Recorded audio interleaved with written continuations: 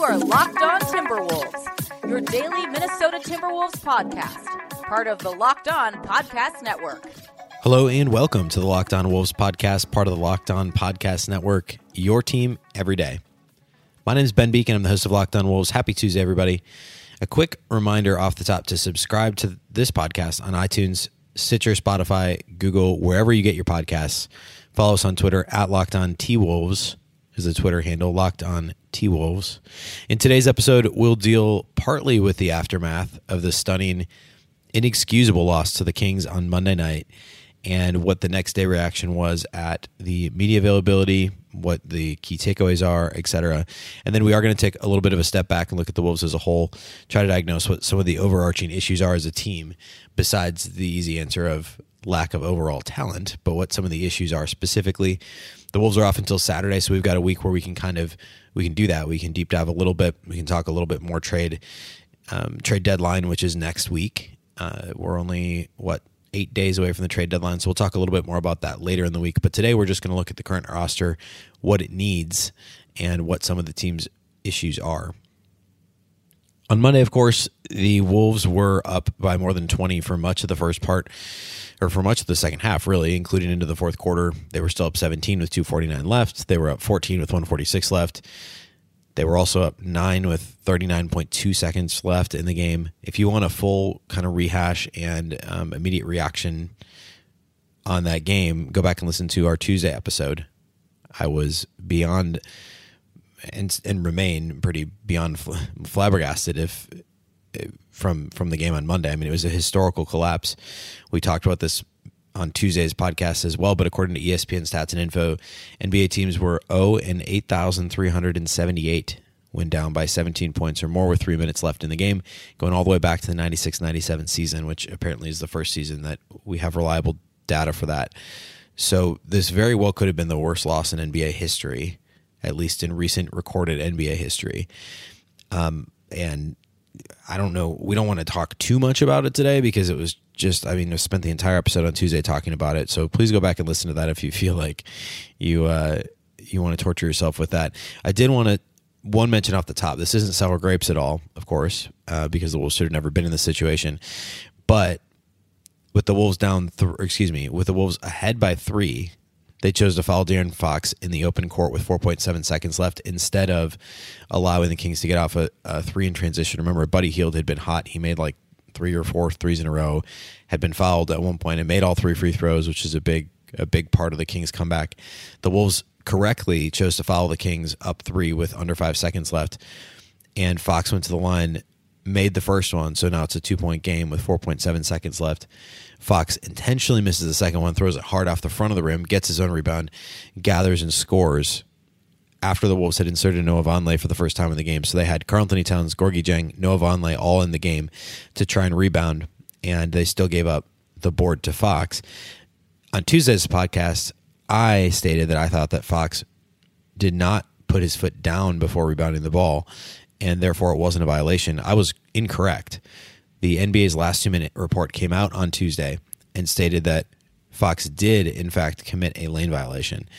And the Wolves, the Wolves should have never been in that position anyways. But if they call that a lane violation, the Wolves, I say the Wolves win the game, but they also should have won up 9 with 40 seconds left. So who knows? But the Wolves really they would have been up 2 with the ball with 5 seconds left. Their win probability, I guess, stays at 99.9 at that point. However, still disappointing. And also, apparently, I'll mention John Krasinski's article at The Athletic here in a minute, but a very small part of his article at The Athletic was Ryan Saunders said after the game that the coaching staff did ask the officials to review the play, but the referees told them that it was not a reviewable play. So the Wolves did have a challenge remaining because they ultimately used it in overtime on what ended up being kind of the game sealer when Covington was called for a reach-in foul, and the Kings I think it was actually Fox, made some free throws to seal the game in overtime, or effectively seal the game. I guess it put them up 3 at the time, and the Wolves challenged at that point. But lane violations are not reviewable, apparently either by coach challenge or by official challenge, which seems kind of silly to me because that's actually less of a judgment call than a lot of the things that they're reviewing, whether it be for instance, a block charge call, or even some of the out of bounds calls can be a little more arbitrary. Whereas a lane violation should be pretty clear whether or not it's a lane violation. And who knows? My conspiracy theory is that it's because it happens all the time and they're very rarely called. And so in that case, it would open up a can of worms. But our coach is really going to waste their challenge on a lane violation, except for in big situations, which is why I think in the last 2 minutes it should be allowed, or that it should be an automatic review for officials such as an out of bounds play. He either stepped over the line or he didn't, right? So I don't really understand why that's not reviewable. But at any rate, it wasn't reviewable. The officials got it wrong, and that hurt the Wolves. The one other thing in the last 2 minute report, there are actually two. There was one other call that did not go the Wolves' way. That was in overtime. Josh Okogie, you may recall, missed a shot in the paint, got the rebound, was fouled, then missed 2 free throws, got the rebound again, and missed again. So he had essentially 2 missed layups. They were in traffic. They weren't easy shots, but they were still at the rim. He missed 2 and missed 2 free throws all in the same possession with the Wolves down 2. And in the last 2 minute report, it also identifies that after Okogie's free throws and he rebounds his missed shots with 37 seconds left down 2, Okogie missed another layup, but according to the last 2 minute report, he was fouled by Kent Bazemore. The contact affected his play at the basket. It should have been a shooting foul. Okogie should have gone back to the free throw line for 2 more shots.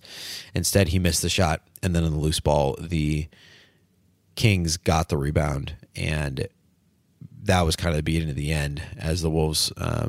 Then on that next possession is when Covington committed the foul. The Kings went up by a couple possessions, and the Wolves ultimately lost. So there was also, I guess, in the final seconds, Wiggins stepped out of bounds, and it wasn't called. At that point, the Wolves were already down, I believe, by 2 possessions. So inconsequential, but 2 of the 3 incorrect calls went against the Wolves. Both of them were when the game was either tied or actually when the game was within 2 points, and directly affected the Wolves. So that's a tough pill to swallow, on top of the unlikely comeback, on top of the poor defense, on top of the bad free throw shooting at the end, the bad rebounding at the end, the lack of execution at both ends of the floor. Definitely a tough pill to swallow that the last 2 minute report was less than favorable for the Wolves as a whole. All right, next up, we are going to put a real quick bow on Monday's game, some of the comments from media availability on Tuesday, and then move on to talk about the season in more broad terms. There were multiple Timberwolves beat reporters and reporters that cover the Wolves as part of their beat on Tuesday who acknowledged that the Timberwolves media availability was basically somber, my word, not theirs, but just that the players and coaches weren't obviously all that excited to talk about Monday. They did have practice on Tuesday.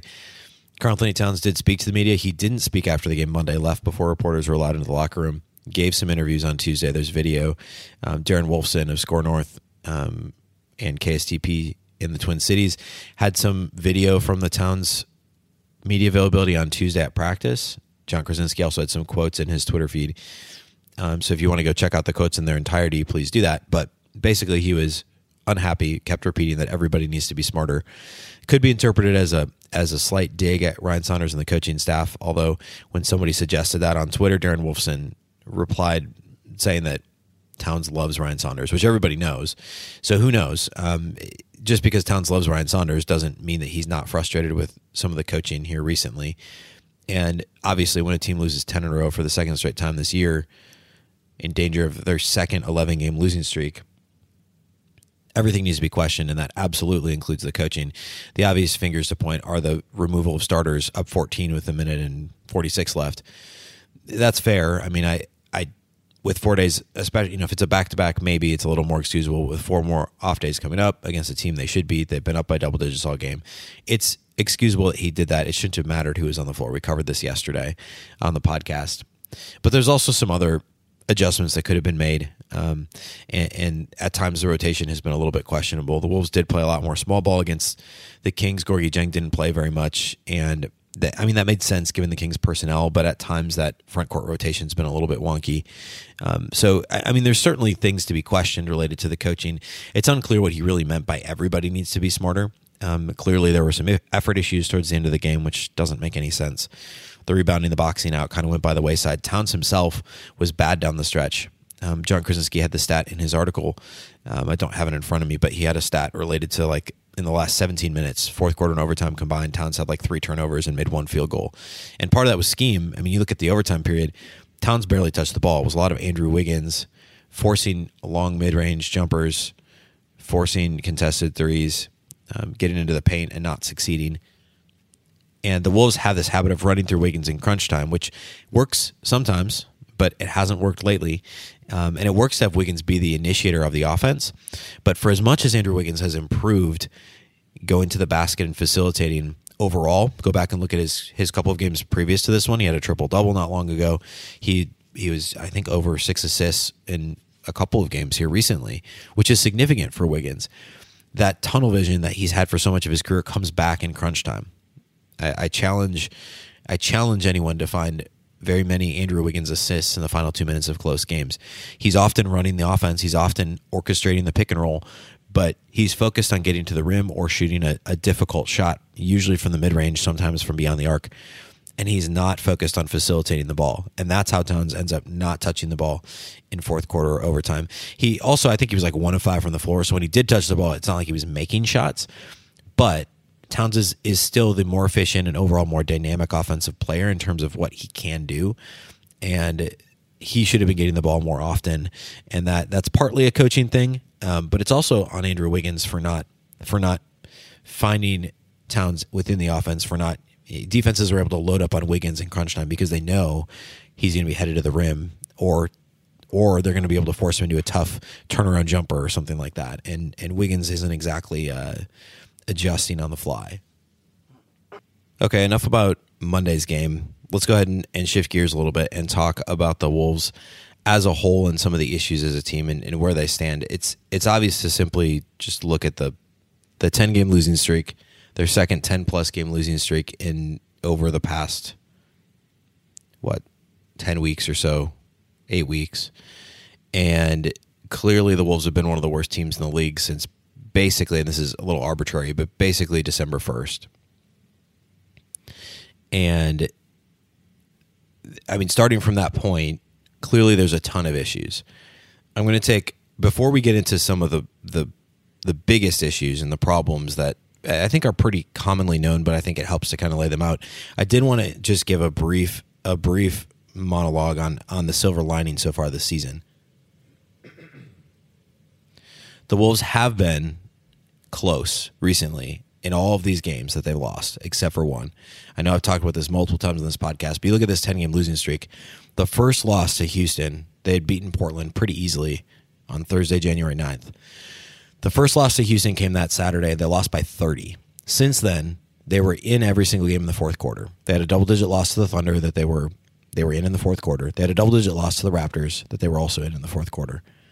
And besides that, we're talking about single-digit losses. We're talking about games that the Wolves were within a possession with a minute or two to go. They simply weren't able to close. Most of these cases, they were trailing and had to come back late, but they were games that they were, within a possession or two for most of the game, or within striking distance for most of the game.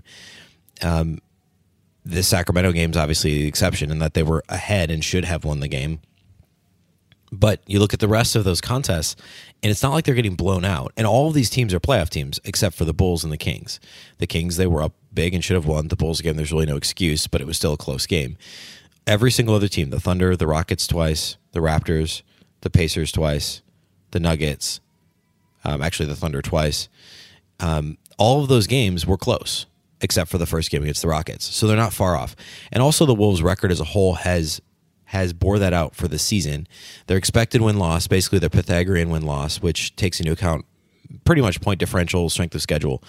Pythagorean actually is just point differential, but this expected win-loss formula that's on Basketball Reference, their expected win-loss is 18 wins, 18-29. They're currently 15-32. So just a little more than halfway through the season to already be 3 games, to be underperforming the Pythagorean number by 3 games is pretty significant. That's a pretty big margin. That's almost shades of the Kevin Love, Ricky Rubio Timberwolves that won 40 games with Rick Adelman. And I think their Pythagorean was something like 46 or 47.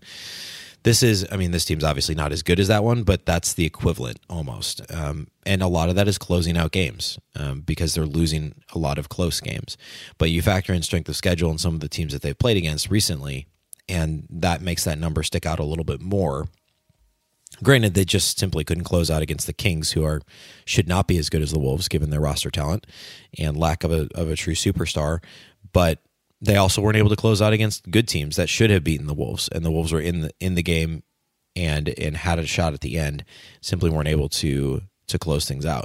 So that's a little bit of a silver lining, at least considering the Pythagorean record, considering their pace or their I guess the way that they played recently in terms of beating games against good teams.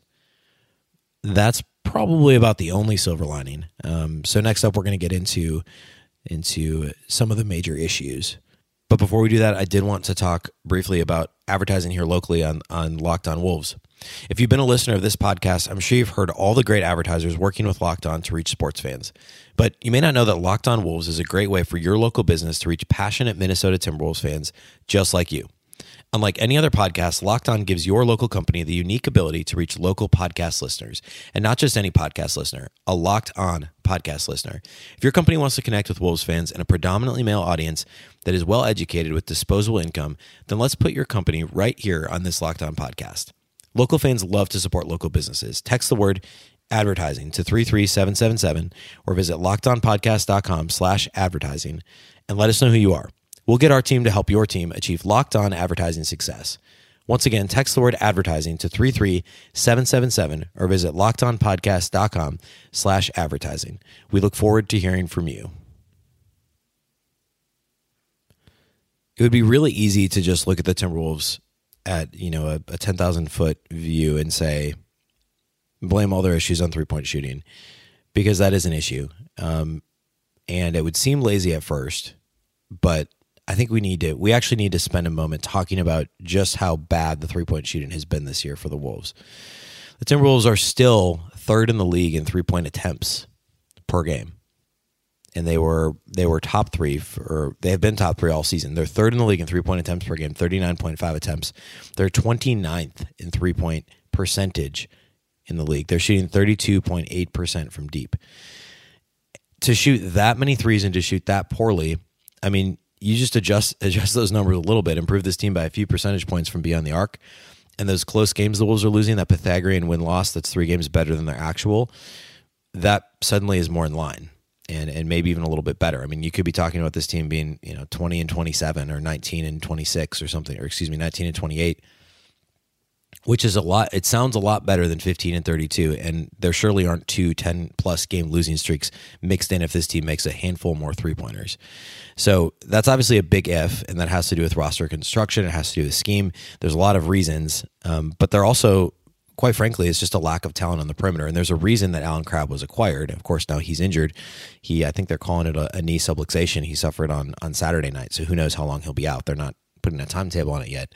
But you look at the primary wing players on this team, the guys who are going to have the opportunity to shoot threes, and it's not pretty. If you go ahead and go to Basketball Reference, sort the Timberwolves roster by three-point percentage for this season, Karl-Anthony Towns is shooting 41.2%. Look at the top, just sort it by three-point percentage. You go down the list of names. Karl-Anthony Towns, starting center. Gorgui Dieng, backup center. Jeff Teague, no longer with the team. Jordan McLaughlin, two-way point guard, small sample size of 13 games. Either way, not a regular player. Jake Layman, he's been out since November. Number 6 is Robert Covington. So your top 5 are 2 centers, a guy who's not with the team, a guy who's been out hurt, and a guy who's a two-way player that is playing limited minutes.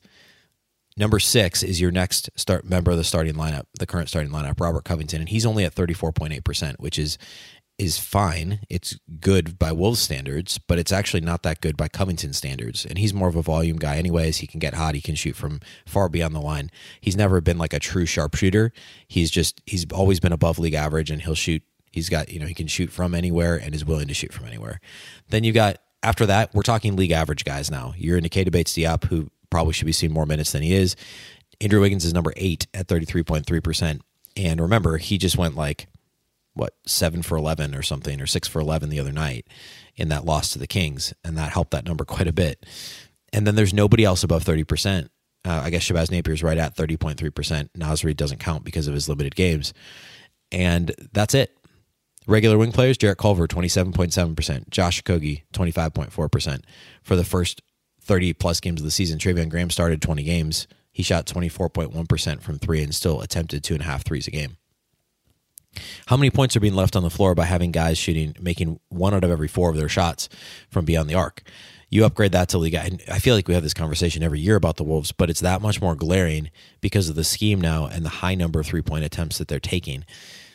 Find league average guys from three, and this team suddenly is a few wins better, and the scheme doesn't look so bad, which is part of the reason why I think the Wolves can afford to be a little bit stubborn with this, is there aren't any other teams that have this many bad shooters from the perimeter.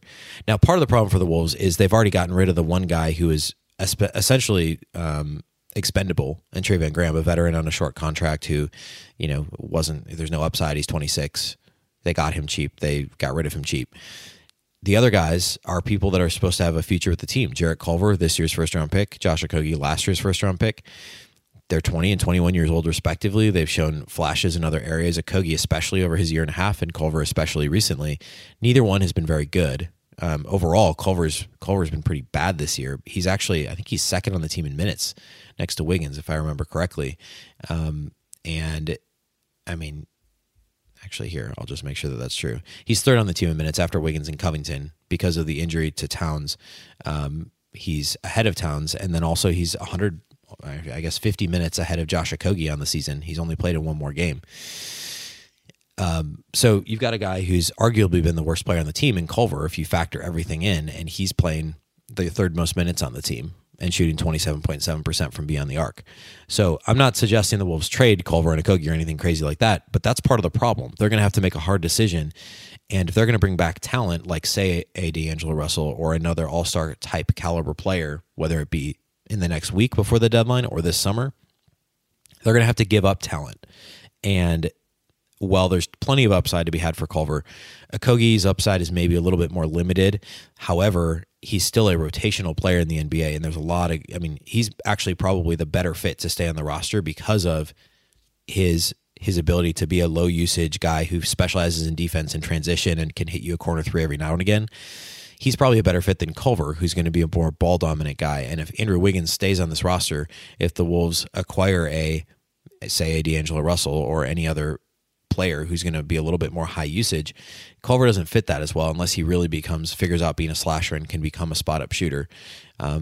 He is shooting a couple percentage points better than Okogie from deep. He's a year younger and has, again, a higher ceiling. But for all those reasons, he may also be a better trade chip.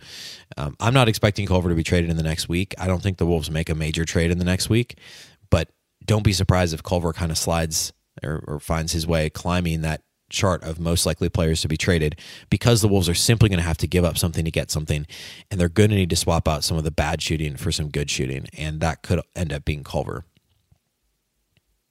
Okay, that's all we have for you today. We ended up talking a little bit more about Culver and the possibility for upgrading the perimeter than specifically about some of the other issues.